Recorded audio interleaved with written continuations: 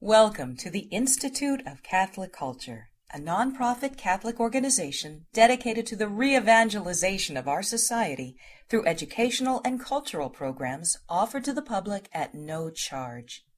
This and other presentations, hundreds of hours of audio, are available for free on our website, www.instituteofcatholicculture.org. There you can listen to or download educational programs related to all aspects of our divine faith, and you can review our schedule of upcoming events. We hope you can join us in person. In the name of the Father, and the Son, and the Holy Spirit. Amen. Heavenly Father, you sent your Son, Jesus Christ, born of a particular woman, born under the law according to St. Joseph, again a particular man. In this you teach us that indeed you wish to enter the hearts of each and every single individual.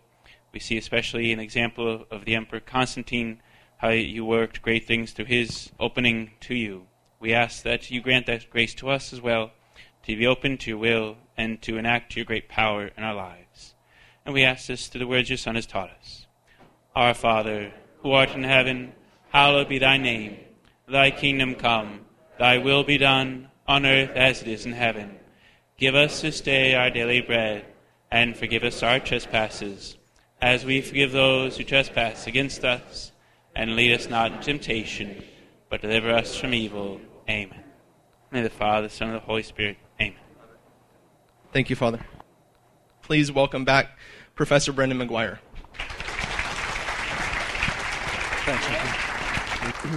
Thanks, guys. I think where we left off, just to recap very briefly where we left off last time, we basically left off having come to appreciate the reforms of Diocletian. Basically, the way in which Diocletian reformed the Roman Empire and averted the catastrophe that pretty much looked like it was going to happen in the 3rd century crisis. We looked at the way in which Constantine, as a young man, took his position in the Tetrarchy upon Diocletian's resignation, and with all the chaos that attended Diocletian's resignation in 305. Then I think we talked a little bit about Diocletian's involvement in civil wars and the way in which he faced off with Maxentius in Italy in 312. So let's basically begin there and come to appreciate the way in which Constantine came to rule the entire empire, first of all, because it's a dramatic story. And then, having kind of taken that into account, we'll be able to assess his reforms and the way in which Diocletian, in a very real sense, was responsible, as no other man was, for the creation of what can actually be called a Christian civilization. Certainly Christianity comes from Christ and the apostles, but Christian civilization, in a very real sense, comes from Constantine. All right. Having done that, we may be able to move on and look at Constantine's legacy and look at the challenges the empire faced later in the 4th century. So, that having been said, let's look at it this way. By the time the dust had settled in 312, remember, there were 4 tetrarchs standing. Right? We remember that. We were left with 4 tetrarchs, but they were neither friends nor allies with one another. We were left with Constantine, we were left with Licinius, we had Maxentius, and we had Maximin. All 4 tetrarchs in 312 were officially still pagans, of course. Now, remember, how many tetrarchs are you supposed to have? What does tetrarch mean? 4. You're supposed to have 4, right?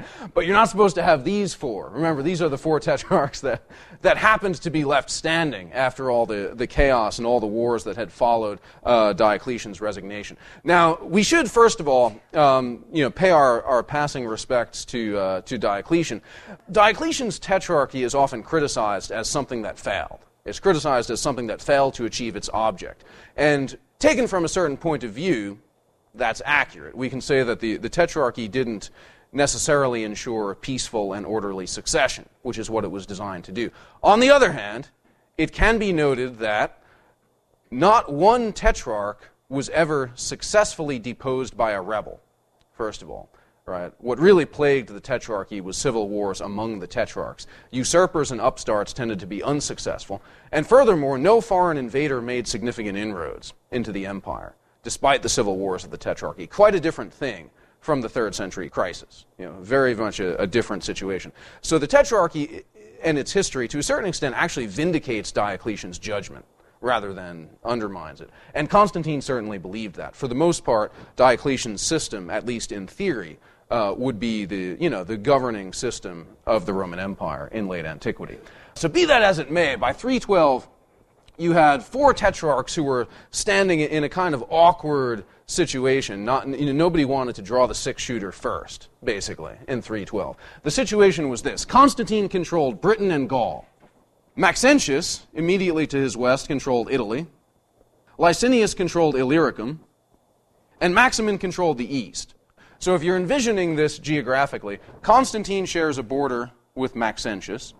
Maxentius in Italy would share a border both with Constantine and with Licinius, right? So Maxentius, to his right, he would have Licinius. To his left, he would have Constantine. And then, of course, Maximin in the east shares a border with Licinius, all right? So I'm not going to try to draw a map of the Mediterranean on the marker board. That would be humiliating. But but if anybody, I've done that before, but I'm being filmed right now, so I don't think I'll try. I do that for my students. But envision it this way: when envision England, France, and of course, the other big Atlantic province, which is Hispania, right, Spain and Portugal. Okay, those territories to the far west, basically under Constantine's control. All right, Italy, of course, under Maxentius's control. Now, Illyricum, what's Illyricum? That's the one that people don't get. Basically, Illyricum is, roughly speaking, the former Yugoslavia. All right, so if that rings a bell, you know where that borders Italy, around Trieste or so, right? So Licinius would share a border with Italy on the one hand, and with Maximin in the east on the other hand. Licinius controlled Thrace and Greece, and his border extended basically up to the Bosporus, up to the Straits, where Maximin's domains began. Now, what's the situation of Christianity under these, last 4 tetrarchs? Well, basically, Constantine, of the 4 of them, was by far the one who was most sympathetic to Christianity. Even before his conversion, even before his great victory at the Battle of the Milvian Bridge, Constantine seems to have been disposed to be favorable towards Christianity. Now, there's a variety of reasons why that may have been the case. We know that Constantine's father was somewhat sympathetic to Christianity. We know that Constantine's family adopted a theology of who they were that distinguished themselves from Diocletian's dynasties. Remember, Diocletian's artificial dynasties were, of course, the sons of Jupiter in the east and the sons of Hercules in the west. Constantius and Constantine didn't like being called the sons of Hercules, so they associated themselves with Apollo. Apollo was identified in the West with the sun god, the Sol Invictus. The cult of the Sol Invictus was a particular way of worshiping Apollo. If you're wondering how that works, it's kind of like we have Our Lady of Lourdes and Our Lady of Fatima and Our Lady of Good Counsel and Our Lady of Good Hope and whoever else we venerate. The Sol Invictus was a special way of honoring Apollo. It was a special title belonging to Apollo. Now, the cult of the Sol Invictus in the West, from what we know about it, it bore some superficial resemblances to Christianity, if you will. Christmas was a big deal for the cult of the Sol Invictus, right? Why? Purely by coincidence, because you've had the winter solstice and the sun starts getting, you have more and more hours of daylight, right around that time of year. So the feast of the Sol Invictus was right around Christmas time. Sunday was a big deal for the cult of the Sol Invictus in late antiquity. So you have some superficial resemblances there. And so Constantine and his father never implemented the persecution decrees of Diocletian. Right? In the east, Galerius and Maximin, the tetrarchs who had ruled in places where there were a lot of Christians, they did tend to be big persecutors. Constantine and his father were not. Right? What about Licinius? Licinius was willing to be pragmatic, as we'll see. Right, he's willing to be pragmatic. And of course, they all have to be pragmatic in political terms. So what happens is, as soon as this situation comes into existence, with the death of Galerius and the elimination of the other rivals, as soon as you get the situation where you have 4 competing tetrarchs, of course, alliances are what's going to happen. Right, so we see Constantine makes his alliance with Licinius pretty much right away. He's the first one to move on an alliance. He actually marries his sister off to Licinius. That results in the 2 Maxes, Maxentius and Maximin, forming an alliance. Right? Now, you have a situation here where, for the most part, no one's willing to attack each other. Right? If you think about it. You have 2 emperors on the ends and 2 emperors in the middle. Right? The 2 emperors in the middle are officially enemies, but they're not going to attack each other in the middle, because that would leave their rears open to attack, right? And of course, Maximin in the east, he has to worry about the Persians. The only emperor who has one border to worry about is Constantine, because his other border is the Atlantic Ocean, All right? He doesn't have an enemy on his other side, unlike the other three guys. So Constantine is able to be the first one to move. In 312, despite inferior numbers, Constantine moved against Maxentius and invaded Italy. Now, this is when the famous story of Constantine's conversion takes place. And there are different versions of it in the different early Christian sources, of course. If we put them together, all right, it looks like there are two different things going on with Constantine's conversion. Part of it was a vision that he claimed to have had, and part of it allegedly took place in a dream. The vision that Constantine supposedly had was that of a cross in the sun, and he thought it was the sun god trying to tell him something. Right? He thought Apollo was sending him a message with a cross in the sun. But in the dream he had, what was explained to him was that if he placed a monogram of the letters of Christ's name on his soldiers' devices, that victory would be granted to him. We have to understand that for the ancient, as for the medievals, the outcome of battles was a divine judgment.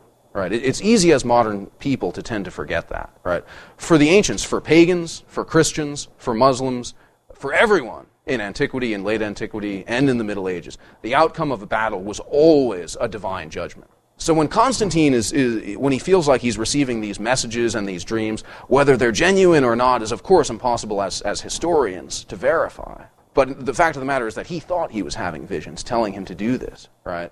The validity of this is going to be vindicated by the outcome of the battle in Constantine's mind.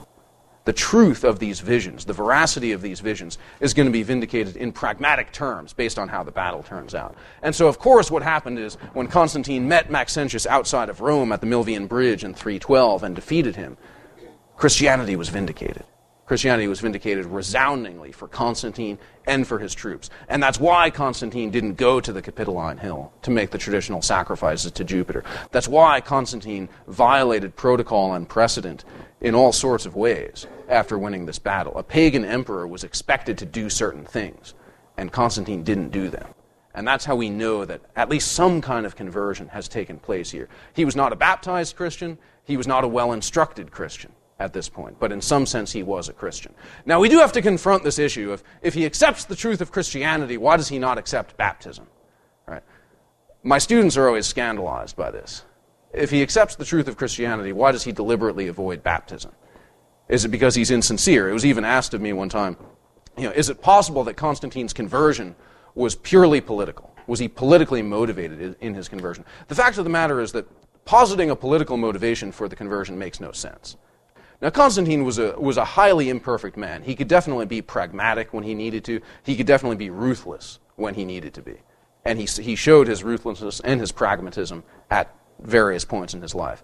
But his conversion seems to be the one point when he wasn't acting pragmatically. Christianity was a minority faith within the empire. It didn't particularly ingratiate Constantine with anyone to convert to Christianity. And yet he does. Right? And yet he does. He begins to associate himself with his new faith. He begins to make all kinds of measures to favor Christianity within the empire. And there's no possible way to account for it in political terms. His conversion, although he certainly was ill-instructed in the faith, he certainly never seems to have grasped really theology or its importance or anything like that. His instruction in Christian doctrine was uneven, and some of it was provided by heretics and whatever. But despite those various things, we have to at least accept that his conversion was sincere. So why does he refuse baptism? Why does a guy like Constantine not accept it? Oh, we have a hand here. What's up? Oh, I asked. Yeah, go ahead. Go for it. I just thought you would save it for right before he dies. So take away all this stuff that he does up until... Well, you're right. I mean, that's certainly part of it. What was suggested was that Constantine would delay baptism until right before he dies so that he could have not only his past sins forgiven, but his future sins forgiven. Right? That certainly may have played into his thinking. In fact, you read that rationale in many reputable texts. But I'm going to argue that it's not the primary reason. Having the sins of his future forgiven in baptism would not have been his primary reason for delaying it. The primary reason for an emperor to delay baptism is to avoid the rigors of church discipline. Now, we kind of chuckle, we laugh, because the rigors of church discipline nowadays are nothing, right? In late antiquity, the rigors of church discipline were very serious, especially for an emperor, right? Especially for someone who had to deal with matters of statecraft, life and death, war, execution, these sorts of things, right? We have to remember how uncomfortable early Christianity was with killing. Early Christianity did not have comfortable categories for the death penalty, for just war, for any of these things. These things had to be worked out over the course of time. What early Christianity did have was very severe canonical penalties and penances for people who shed blood. Even in the canons of St. Basil the Great, soldiers who shed blood, Christian soldiers who shed blood in just war, were prohibited from going to communion for 3 years after having done so. The shedding of blood was taken very, very seriously. That's why in the Byzantine tradition, in the Eastern tradition, we see these weird things, these weird punishments like slitting people's tongues and cutting off their ears and blinding them with hot pokers and castrating them and things like that. We see these things and we say, how could a Christian civilization like Byzantium do this? Well, they did it because in the West, those same people would have been subject to the death penalty. Whereas in the East, you have the maintenance of a late antique uncomfortability with imposing the death penalty. And they would find excuses to use other punishments when possible. I mean, it is another funny thing about being in the modern West that we're very comfortable, not all of us, some of us are very comfortable with the death penalty, but would be very uncomfortable with legal maiming or whatever. And there's kind of a contradiction there. We have this funny thing in the courts now where the death penalty is okay as long as it doesn't hurt. Or something. It's really odd.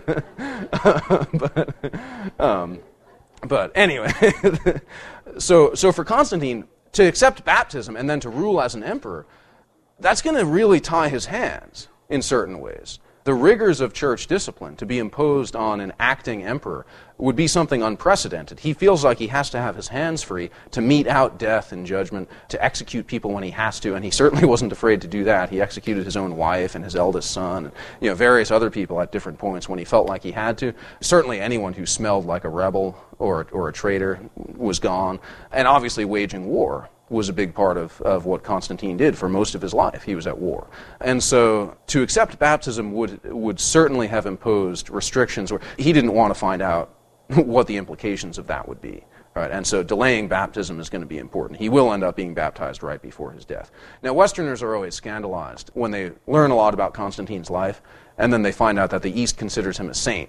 Westerners are usually scandalized because they say to themselves, how could a man who, if he squeaked into heaven, who was pretty lucky, be considered and held up as a saint? And the answer is, how many sins did he commit between his baptism and his death? As many as the good thief. And he's also considered a saint. So it's a very similar story. When you look at the story of Constantine, you see imperfections and all kinds of things. And as a Western Christian, oftentimes you're offended. How can this man be a saint? Well, the good thief was a saint too, and that's the answer that I give to my students when they get upset. But anyway, so Constantine enters Rome in triumph then in 312. He's accepted as the Western emperor. It takes a little bit of effort to be accepted throughout the Western Empire. Remember, the Western Empire includes Tunisia, Algeria, Morocco, Spain, places whose allegiance had kind of been up in the air. But sending them a box with Maxentius's head in it usually does the trick. And so that's what Constantine ended up doing. Yeah, you get a FedEx package, you open it, and there's Maxentius's head. Right. So we can eliminate Maxentius then. Right. And that leaves us with what? That leaves us with 3 claimants to the various tetrarchal thrones. Constantine controlling the West, you have Licinius left, and then Maximin. Now, Licinius did not feel comfortable waging war against Maximin. Maximin preempted him by attacking Thrace in 312. And so Licinius had to, of course, he had no choice, he had to go and fight. He won a surprise victory, drove Maximin into Asia Minor, pursued him there in 313, eventually defeated him. Finally, Maximin fled all the way to Tarsus in Syria, and he realized he could no longer rally his troops at that point, and so Maximin hanged himself. So we lose Maximin in 313. So that leaves us with 2 emperors. Now, 313 is an interesting moment because it looks like there's the possibility that Constantine and Licinius could rule the empire as a kind of a diarchy, with Licinius controlling the entire East and Constantine controlling the entire West. Right? Evidence that this might work out comes in 313 when you have the issuing of the famous Edict of Milan. Right? The Edict of Milan, of course, exempted Christians from persecution and made Christianity legal, but they also took steps to restore the property of Christians that had been confiscated during the persecutions. So Christianity is fully rehabilitated. It's fully made legal now with the Edict of Milan. But problems emerge almost immediately. Almost immediately, as soon as Christianity is once again out in the open, after the persecutions of Diocletian and his colleagues, what kinds of issues do you have to deal with? You have to deal with the issue of how do you handle Christians who gave up the faith under persecution? This becomes a profound problem for the church. All right, so that's problem number one. Problem number two, right, that suddenly comes out into the open when Christianity is legalized, is a dispute in the Church of Alexandria about how to talk about the relationship between Christ and the Father. Right? And this is a dispute that initially involves the great theological centers of Alexandria and then Antioch in Syria, but eventually it becomes a conflagration that consumes the entire church. Right? So now Licinius is looking at this. Remember, Licinius controls the East. And Licinius apparently decided that the church in the East was just too fractious. You had too many schisms. He actually made a law at one point forbidding bishops to have synods in the East because they would get together and they would just fight. And I mean really fight. If you think about 4th century bishops, they actually would fight at synods. I mean, that's what St. Nicholas is famous for, right? He's famous for taking Arius and punching him in the face at the Council of Nicaea, right? So you have these real fights, and it's fights over issues that matter to the church. And this is something that the emperors didn't understand. You have one Christian emperor and one pagan emperor, both of whom are officially tolerating Christianity, but neither of whom understands the importance of these disputes. All right? So the first dispute, how do you deal with the behavior of Christians who gave up the faith in time of persecution?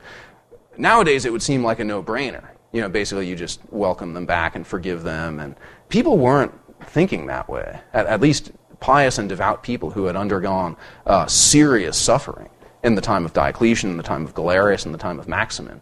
Right? They really didn't want to simply, for example, give bishoprics back to bishops who had left their sees in time of persecution.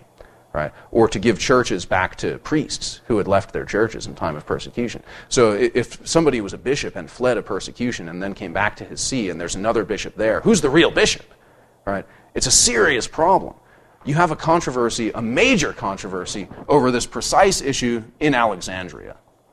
Now, Alexandria was, of course, an apostolic see. Alexandria was a very, very prominent and important see in the East. It was, in many ways, the most important see in the East. I mean, Alexandria and Antioch are certainly the two that stand out as most important and influential. Egypt was, of course, in so many ways more important than Syria, as far as the Eastern Empire was concerned.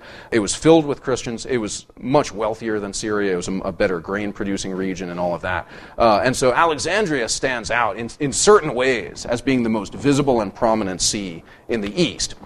Now, Licinius finds that in the Church of Alexandria you have two competing lines of bishops, basically dating to Diocletian's persecution. The schism, as it's called in the Church of Alexandria, is called the Melitian Schism. It's named after the bishop Melitius, who was... Melitius. It's funny. Melitius, or however you want to pronounce his name, who had actually taken over the see after the previous bishop had fled in time of persecution. And then when the fleeing bishop returned after the Edict of Milan, Melitius didn't want to give up the see. Right, for obvious reasons. He felt, well, I was the one who was faithful in time of persecution. I've ordained a bunch of priests. I've been, witnessing marriages and hearing confessions and doing everything that a bishop did in late antiquity. And, of course, the other bishop comes back and renders everything null and void, and now you have two churches. Right? It's a very serious situation. Right? So this is something that's going to kind of rock the peace of the church in Alexandria and in the East in general for a long time to come. The other issue, though, was even more bitter and even more long-lasting. And that is the controversy over how to describe the relationship between Christ and the Father. This is often referred to, perhaps misleadingly, as the Arian controversy.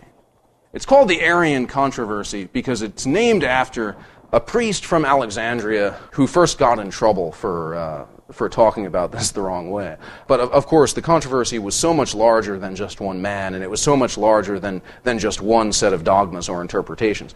Basically, Arius was a priest in Alexandria who taught in a way that seemed logical to many within the church. He said, look, we don't have language, technical, philosophical language from Scripture that tells us how the Son is related to the Father. What we do have are these names, Father and Son. Right? And so Arius taught, look, if the Father is a Father and if the Son is a Son, then there had to be a time when the Father existed and the Son did not. The Father has to kind of predate the Son somehow, and the Son somehow has to be a creature of the Father. Now, of course, Arius was responding to other extremists. There were people called Sabellians who taught that the Father and the Son were identical, right? And that was something that had previously been condemned by encyclical letters of various patriarchs and by synods in the East. So Arius, he sounds orthodox to a lot of people when he emphasizes the distinction between the Father and the Son. But this causes a huge controversy. This causes a raging controversy that's going to have to be settled, and it can't be settled while Licinius is ruling the East. Because, first of all, Licinius is a pagan who thinks Christian disputes are silly and annoying. And second of all, you're going to have to be able to have a synod that involves bishops coming from the East and the West to settle this issue. But Constantine and Licinius couldn't get along for more than 5 minutes. And so you don't have peace between East and West. After publishing the Edict of Milan, Constantine and Licinius almost immediately stopped getting along. They almost immediately went back to war with one another. Between 313 and 317, Constantine conquered about half of Licinius' territory. The treaty that they made in 317 didn't last long either. War began almost immediately again, in part due to the fact that Licinius seems to have reneged on the Edict of Milan. In addition to prohibiting synods of bishops, because he didn't like it when they would fight, he also seems to have purged his administration of Christians and purged the army of Christians and things. And it was looking a little bit Diocletian-esque in Constantine's mind. And he used that as a casus belli. And so the two of them fought on and off for the next 7 years after 317. It was by 324, finally, that Constantine defeated Licinius and he surrendered. Licinius was executed a few weeks after his surrender, although he surrendered under safe conduct.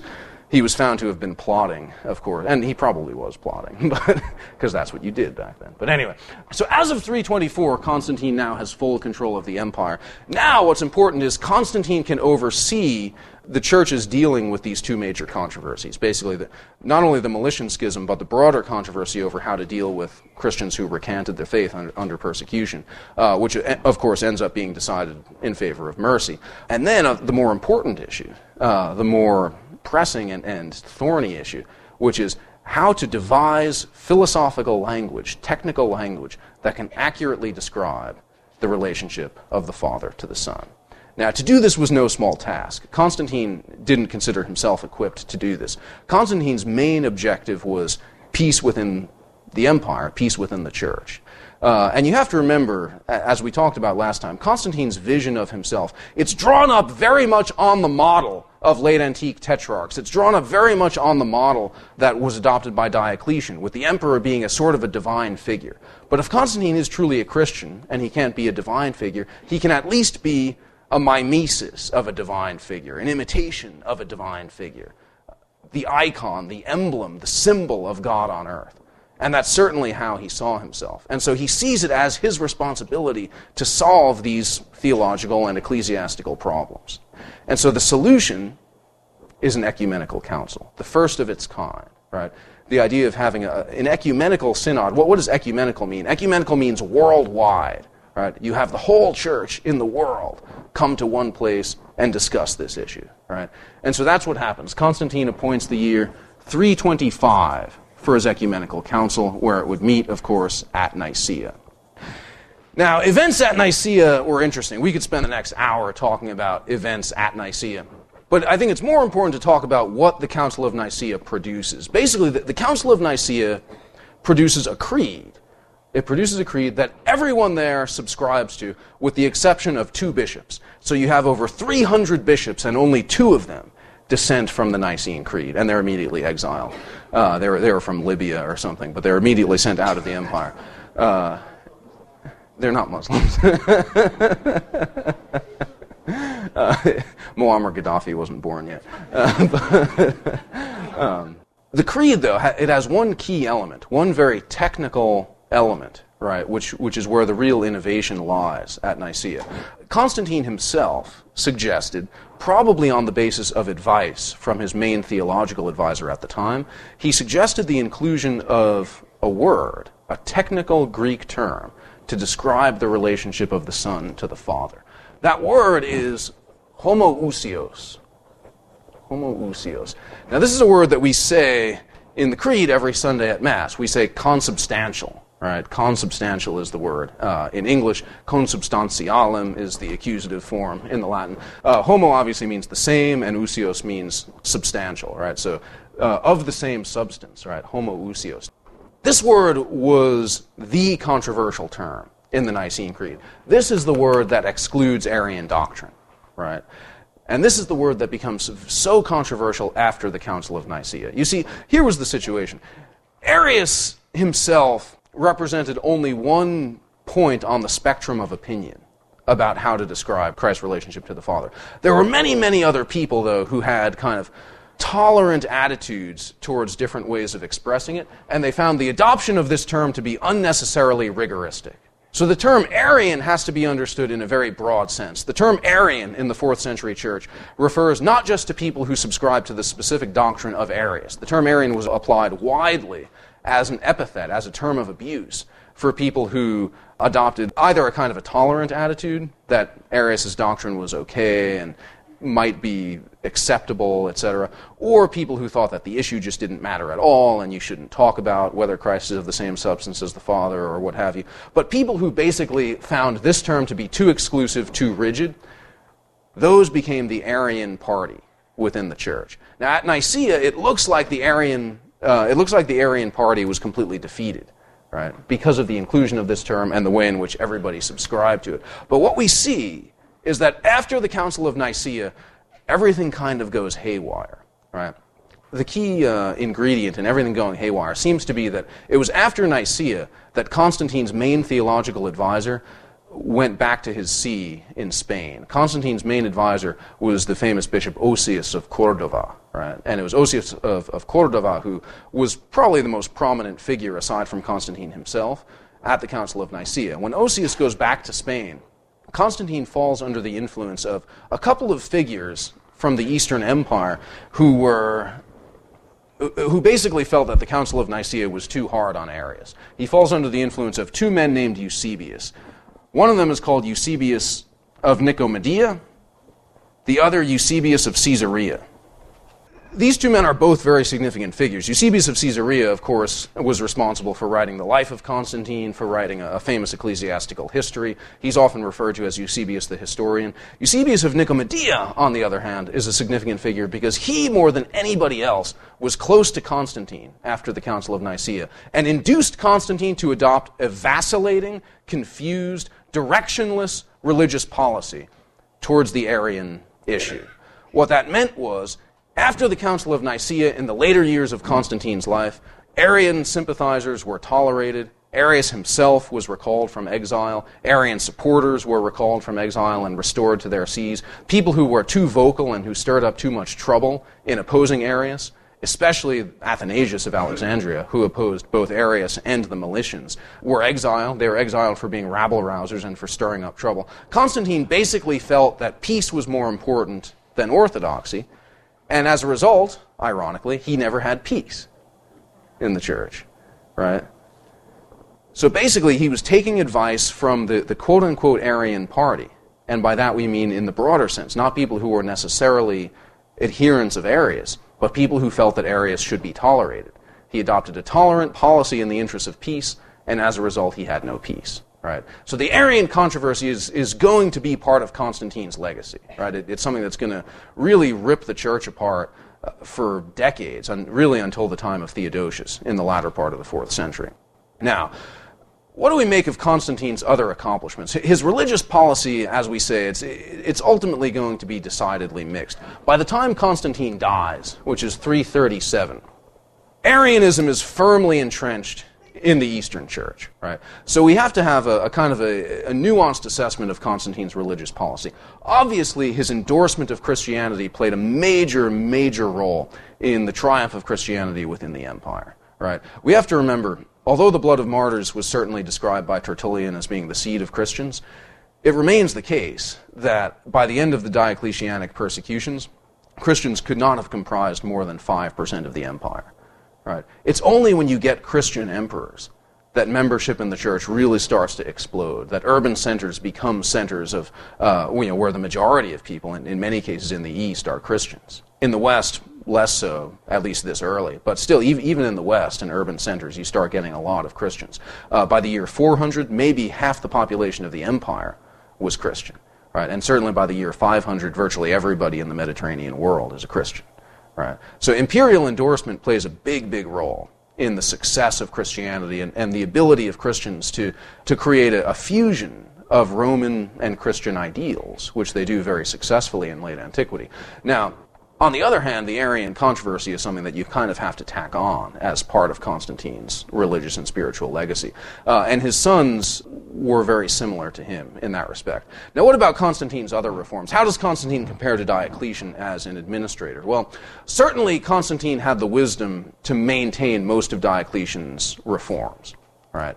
There was one particular respect, though, in which Constantine actually excelled beyond what Diocletian had accomplished, and it was directly as a result of his Christianity. Constantine was able to stabilize the monetary currency of the empire because he was a Christian.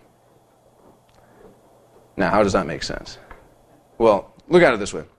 Nobody in the ancient world really understood what gave money its value.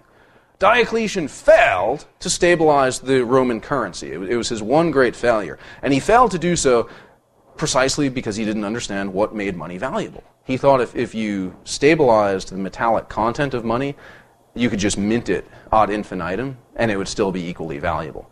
So if you mint infinite numbers of copper and billin and other alloys, it was what Diocletian was working with. If you mint infinite numbers of those coins, as long as they have the same amount of copper in them, they'll all be of equal value, even if there's infinity number of them. Right? It doesn't work that way. So Diocletian failed. Constantine, however, succeeded in stabilizing the value of Roman currency precisely because he was a Christian. Because as a Christian, he felt motivated to forbid pagan worship and pagan sacrifices, which he did in various ways. He forbade divination, he forbade most rites that involved actual sacrifice, he forbade ritual prostitution and orgies and things like that were involved in pagan worship. Right? As a result, Constantine felt that pagan temples no longer needed treasuries. And so he stripped from the treasuries of pagan temples throughout the empire gold votive offerings. Pagan temples were filled with gold votive offerings. He was able to take gold from all across the empire, melt it down, and mint it as coins. Right? Constantine's gold coins had a name. They were called, the coin was called the nomisma in Greek. Now, a nomisma was a gold coin of some value. Right? You would use nomismata not for going to 7-Eleven or whatever. You know, those types of transactions were generally not monetized in the Roman Empire. You would use a nomisma either as the government for paying official salaries, for paying bureaucrats, and for paying soldiers, right? And you would use them also for paying taxes, right? So Constantine was able to create the circulation of a stable gold-based currency, right, which Diocletian had never been able to do. The gold that he got from the pagan temples was abundant enough to be minted into coins, and yet there was a finite supply of it. And so it held its value in pretty stable fashion. It provided a stable currency for large transactions and for any kind of transaction with the government, basically. So Constantine, as an administrator, he didn't have the creative genius of a Diocletian. But things certainly didn't get any worse from an administrative point of view under Constantine. Now, what about the succession? What about the 4th century empire after the death of Constantine? So Constantine leaves behind, when he dies, an empire which is Christian, which is stable, which has a budget, a treasury, a currency, which has secure borders, which is not immune from foreign invasion, but certainly as secure as it's been in a long time. What he doesn't leave behind is plans for a stable succession. Just like Diocletian, Constantine is going to find that his plans for the succession go awry. Basically what happens is after 337, Constantine was supposed to be succeeded by his 3 remaining sons and one of his nephews. Right? There was supposed to be a 4-way division of the empire into it was basically divided among 4 Augusti, was the theory. But what happened was this: after Constantine's death, Eusebius of Nicomedia came out with a story. Now, Eusebius of Nicomedia was with Constantine on his deathbed, and so he comes out with this a deathbed story to the effect that Constantine was poisoned by members of his family. That Constantine was poisoned by his relatives. And so as a result, many of Constantine's nephews and other relatives were immediately assassinated by the army. as punishment for having poisoned him, right? This left his 3 sons as the only figures remaining, and so his 3 sons definitely benefit from this. Did they order the assassinations? Apparently not. It actually appears that they were beneficiaries, although not direct proponents of this. But in any event, the 3 sons couldn't keep from fighting each other. Squabbles over prerogatives, squabbles over where the boundaries of the territory should be. It leads the 3 sons to fight, and eventually one of them is left standing, and that's Constantius II. Now, Constantius II shared his father's unfortunate proclivity for Arianism. Constantius II was very tolerant of Arianism. He, was very hard on Athanasius, and as a result, Constantius II's reign is going to be one in which Arianism is maintained. Constantius II was successful in many other ways, though. He was successful in establishing a stable Persian frontier, for example. He was successful, in various administrative things, even to the point of being able to give great largesses to the army and to the civil service, and making himself relatively popular, especially in the early days of his reign. And he has a relatively long one. He reigns from 337 to 361. Now, by the time of Constantius II's death, we're seeing the emergence of a distinctive late antique Christian culture in both East and West. It's a very Latin-speaking culture in the West, and it's a very Greek-speaking culture in the East. Right? So by the time of Constantius II's death, Christians, especially in urban centers, were very prominent and very visible. Thus, it's interesting that Constantius II was succeeded by the man he was succeeded by, whose name was Julian. Now, many of you might know Julian. Julian has kind of an interesting little epithet that goes after his name. Julian the Apostate, right? Now, the reason why he's called Julian the Apostate instead of Julian the Pagan is because Julian the Apostate was actually baptized. Right? Julian the Apostate has the distinction of being the first baptized ruler of the Roman Empire, who was actually ruling as a baptized man. He tried to wash his baptism off, though, using bull's blood. He thought that would work. I don't know why. But in any event, Julian the Apostate is one of the most interesting figures of late antiquity. He reigned for 2 years, from 361 to 363, and he tried desperately to preside over a pagan revival in the empire. His revival failed in large part because of the brevity of his reign. Right? He didn't have a long enough reign for his reforms to become permanent. But Julian was a funny guy. He was an idiosyncratic pagan. Right? He basically adopted a synthesis of old-fashioned paganism with Neoplatonic philosophy. It was a strange synthesis. There's great tension, certainly, between traditional pagan piety and Neoplatonic philosophy. But he thought he could marry the two into a synthesis that he called Hellenismos, or Hellenism. Right? Traditional, what he thought was the best of Greek culture, effectively, paganism and Neoplatonic philosophy. Unlike the other late antique emperors, Julian the Apostate disdained the public image of the divine being. He disdained the traditional behavior and propaganda associated with a late antique emperor. He instead preferred to be viewed as a philosopher. So he would dress in raggedy robes. He didn't shave. He grew this beard that was very unusual for a Roman emperor. He would get food in it and stuff. And he was an ascetic figure, right? And so actually the residents of Antioch were very, very annoyed at Julian because the imperial court was there at Antioch for most of his reign. And he shut down all the amusements. He shut down the theater and the circus and all the fun stuff because he thought everybody should be doing philosophy and sacrificing bulls. I don't know. But he's an interesting kind of compelling figure. But Julian's big project, aside from creating a pagan church to kind of parallel the Christian church, which was a very interesting aspect of his Hellenismos, he tried to create pagan high priests that were a lot like bishops in the different cities, and even charitable organizations and things like that to mimic Christianity. But his other major project was the invasion of Persia. Julian felt that if he could invade Persia and defeat the Persian Empire, it would vindicate his paganism. Not only that, some Christian historians tell us that Julian was, he thought that he was the reincarnation of Alexander the Great, supposedly. What do you do if you're Alexander the Great? You conquer Persia, right? It's obvious. So Julian invaded Persia in 362, and it was an absolute disaster. He sailed down the Tigris towards Ctesiphon, the Persian capital. He got way downstream, hundreds of miles downstream, and then he burned his fleet. to motivate the guys. Yeah, so they may have been motivated, but they were crushed by the Persians, absolutely crushed. And Julian himself was killed by a spear. Now, the pagan orator Libanius says that the spear was thrown by a Christian. The Christian historians agree, and they say that the guy was a saint.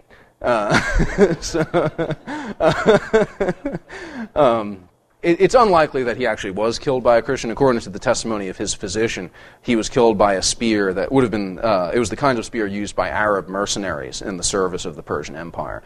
So it's unlikely that it was a Christian Roman soldier. But that's the good story, is that a Christian soldier, killed Julian the Apostate. So Julian's reforms are interesting, they're compelling, they're weird, but his reign is so short that he can't really threaten the Christian establishment in the Roman Empire, right? And he was succeeded by Christian emperors. He was succeeded by Jovian, who had a very short reign. Jovian wasn't a Boy Scout. Don't ever light a charcoal fire in a tent and close your tent to keep warm, because you won't wake up. And that's what Jovian did. So yeah, don't do that. Jovian was succeeded, of course, by Valentinian and his brother Valens. Right. Valentinian and Valens were an interesting pair, right? And it's with the reign of Valens that I can kind of hand you off to the next phase in our Institute of Catholic Culture, because it would be in Valens' time that the first major barbarian victory over Roman armies would take place. The Battle of Adrianople in 378 occurred when Goths who had migrated into the Roman Empire, Goths who were desperately seeking refuge from the far more savage Huns, they sought the security of the Roman Empire. They sought the benefits that living in the Roman Empire could convey, right? They certainly weren't looking to destroy the empire. But when they were mistreated, when their settlement in the empire didn't go as planned, the Goths revolted, and they destroyed a Roman army at Adrianople in 378. And the emperor of the East, Valens, was killed in the battle. His body was never found, because before his death he had donned the armor of a common infantryman and run into the battle. So the Battle of Adrianople was an absolute disaster for the Roman Empire. What it meant was that they had to come to terms with barbarians being in the empire and being very powerful. Now, the Emperor Theodosius tried to find a compromise with them by using them as soldiers, but they still maintained their unity and cohesiveness as Gothic tribesmen, effectively. Right? And so they could misbehave when they wanted to. And it was Goths like that who, in the year 410, sacked the city of Rome. Now, the city of Rome was no longer an imperial capital when it was sacked. Right? It was no longer a functioning administrative political center. And so why does the sack of Rome matter? Why did it matter to everybody at the time? Because it shocked educated opinion at the time. It shocked everyone into realizing that something was wrong. The sack of Rome didn't cause problems for the empire. It was a symptom of those problems. And it's very, very easy to convince yourself that everything is normal, even when it's not. Even when you're living in an empire in decline. You can convince yourself that everything is normal when you get up and go about your business and everything looks normal. But when something like that happens, you realize that everything is not. And St. Augustine certainly had to deal with the fallout from that. And you'll learn a lot more about St. Augustine next time. So, thanks.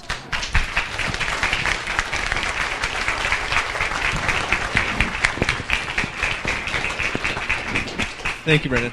Thank you very much. We'll take about a 3 or 4 minute break.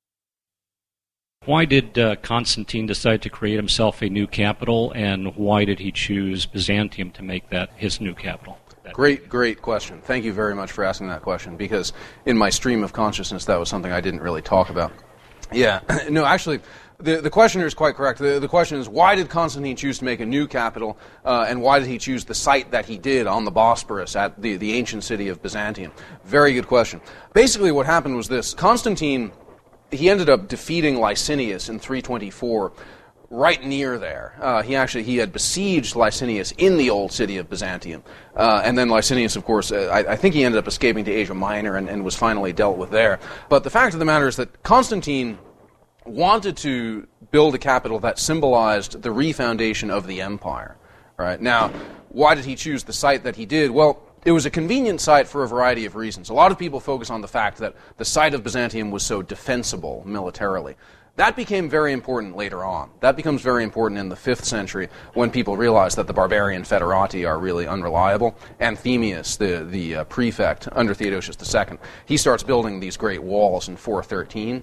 But in Constantine's time, defensibility wasn't really the issue because Constantine never imagined that he would have to defend his city. The issue was that the ancient site of Byzantium lay at the crossroads of East and West. It lay at the crossroads of the Black Sea and the Mediterranean. It lay at the crossroads of Europe and Asia.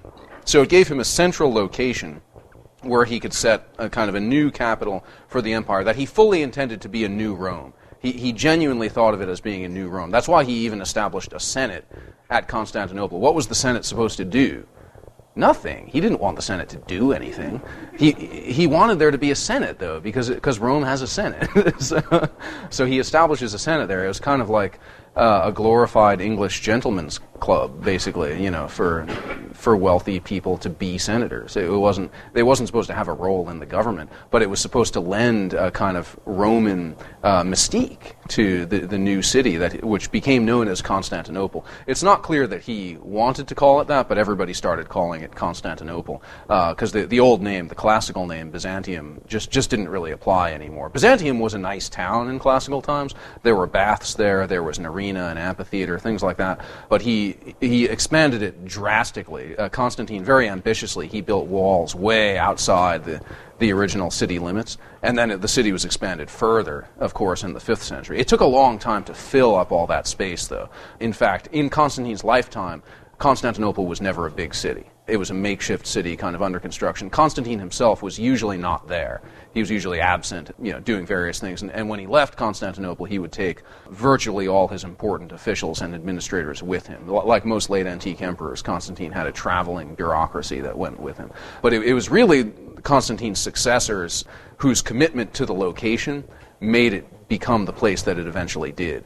So that by the time you get to 1100 or 1200 AD, Westerners would travel to Constantinople and be overwhelmed by what they saw. It was something that they couldn't even imagine. The streets, the domes, the churches, the arcades. It was 10 times the size of the largest city in the West.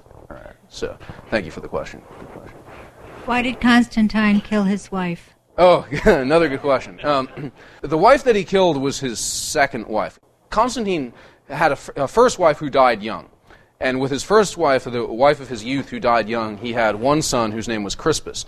With his second wife, Fausta, who was actually Maximian's daughter, he had 3 sons whose names were Constantine, Constantius, and Constans. And so you have Crispus, and then you have Constantine, Constantius, and Constans. Now, the thing was, Fausta got herself into trouble, because what she did was she came to Constantine and she accused Crispus, the son by the other wife, of trying to seduce her. And so he executed Crispus, who would have been a great successor to Constantine, was a competent military and naval commander, and seems to have been an accomplished young man, executed by his own father for trying to seduce his wife. Then Constantine apparently discovered that she had actually been doing the seducing, and hell knows no fury like a woman scorned, and so that's why she had lied and had him executed. So he ended up then executing her. I think he put her in a bath with the steam on and just closed the door. And yeah, but yeah. So there you are. I'll count myself scandalized, along with the rest of your students, about the status of Constantine, and my question will be: was he great? Mm-hmm. When he won the Battle of Milvian Bridge, he dedicated the monument to his victory with pagan imagery, pagan gods on it, no Christian symbols, even though the battle was won under the sign of Christ. Mm-hmm. His coins had Sol Invictus pagan imagery on it, not Christian symbology. Yeah. Even when he built Constantinople, he put Sol Invictus symbolism in there. And when he dedicated the city, his crown was a crown of Apollo. Oh, sure. Yeah. He wanted to avoid the rigors of church discipline, but he was willing to think that he could dictate the conduct of the church. Yeah. When he finally was baptized, he was baptized by the same Arian pagan who had St. Athanasius exiled from the realm. Yeah. Was Constantine great? No, this is actually great. I'd say give him a hand. Give him a round of applause. Yeah. No, this is awesome because you do have to state the counter-argument to Constantine's greatness. And you've stated it very eloquently and very well. You hit all the main points that one could bring up against Constantine. Certainly his personal conduct was not always immaculate. His policies towards the church were often misguided, overweening, directionless. As you say, he certainly was... He still carried a lot of pagan baggage with him for a long time after his alleged conversion. Everything you say is true. The only thing, Eusebius of Nicomedia, I wouldn't use the word pagan to describe him or other Arians because... yeah, you could say that. Certainly a heretic. On the other hand, Constantine is considered great because of what he did for Christianity. Right? It remains a fact that there would be no Christian civilization without Constantine. The Roman Empire never would have been the Christian empire that it became without Constantine. All the great Christian civilizations of the East and the West, the Christian civilizations of Armenia, of the Byzantine Empire, and all the barbarian kingdoms of the West that emerged in the aftermath of Rome's fall, all of them, to a certain extent, owe their genesis to Constantine. Constantine is the grandfather of every Christian civilization in a very real and direct sense. And that's why he's viewed as great. He also built a lot of churches and knocked down a lot of temples, and people liked that. But that's why he's viewed as Constantine the Great, effectively, because his personal shortcomings are certainly many, they're certainly undeniable. But nevertheless, his historic role as the man who was the direct father of Christian civilization, that's something that can never be taken away from him. And that's certainly why the church cuts him a lot of slack. Now, I don't take that the wrong way. I don't mean to say that the church cuts him slack on the moral level or anything like that. But in terms of his memory, his memory is that of a man whose public contributions to Christianity are so substantial that in terms of how he's remembered, they effectively outweigh his private shortcomings. If Constantine saw himself as a representative of God on earth, and he created an ecumenical council with all of the bishops, how did he coexist with the Pope? How did he coexist with the Pope? Oh, the Pope liked it. The Pope went along with it. There were 2 papal representatives at the council that Constantine summoned. People always get caught up with this issue of calling a council and who calls it and all of that. That only becomes a controversial issue in the early modern period, really, summoning a council and who has the right to summon a council. The fact that an emperor would summon a council was not controversial at all. In late antiquity. Anyone can summon a council. Seriously, I mean, if I pulled out a megaphone and said, I hereby summon a council, it would be a council if all the bishops came, and papal representatives came, and all the patriarchs came. It would be a council. The fact that I called it wouldn't make it a council. It wouldn't confer legitimacy on it, but it doesn't make it illegitimate either. And that's... conflicts with Constantine's view of himself as a representative of Christ on earth. Well, that I think is a good point. It doesn't so much relate to the issue of Nicaea, I think, because certainly the popes of late antiquity acknowledged that the emperors were often in the best position to advance the interests of Christianity. They were also often in the best position to mess things up, which they often did. And so him calling a council at Nicaea isn't a controversial issue. Constantine's broader ideology of who he is and all of that, it's mostly improper even to call it his. It's more the creation of panegyrists and people who were trying to fashion his memory, people like Eusebius of Caesarea. That whole image of who Constantine was theologically and all of that, it certainly borrows a lot from Diocletian's reforms. It borrows a lot from the view of the emperor as a divine being and all of that. And it's not part of church teaching or anything like that. That may have been how Constantine saw himself or whatever, but the popes of Rome were not really in a position to contest that, any more than they were in a position to contest the fact that Julian the Apostate was Alexander the Great, or the fact that Diocletian was the son of Jupiter, or anything like that. If Constantine said, I am God with respect to this world, the popes kind of nod and say, well, in some respects that's true. God rules the universe, and you rule the empire, and there are some analogies there. Nevertheless, we see the church always, and this is interesting because a big part of the Byzantine legacy, though, is the emperors in that role of representative of God on earth, being called to task by bishops and monks and true representatives of the church when they go astray. And so I guess that's a bigger part of the picture and a bigger part of the context, is that don't be too alarmed by Constantine having an exaggerated view of his role within the church, when every Byzantine emperor after him also had an exaggerated view of their role within the church. And that's why Byzantine emperors are often the source of real problems in the church attempting to either compromise with heresy or promote heresy. In the case of Monophysitism, in the case of iconoclasm, you often see that, right? But they also sometimes were great proponents of suppressing heresy. So the emperor was a great force for good or for ill, and the church was willing to work with that. Thank you very much, Brennan. All right.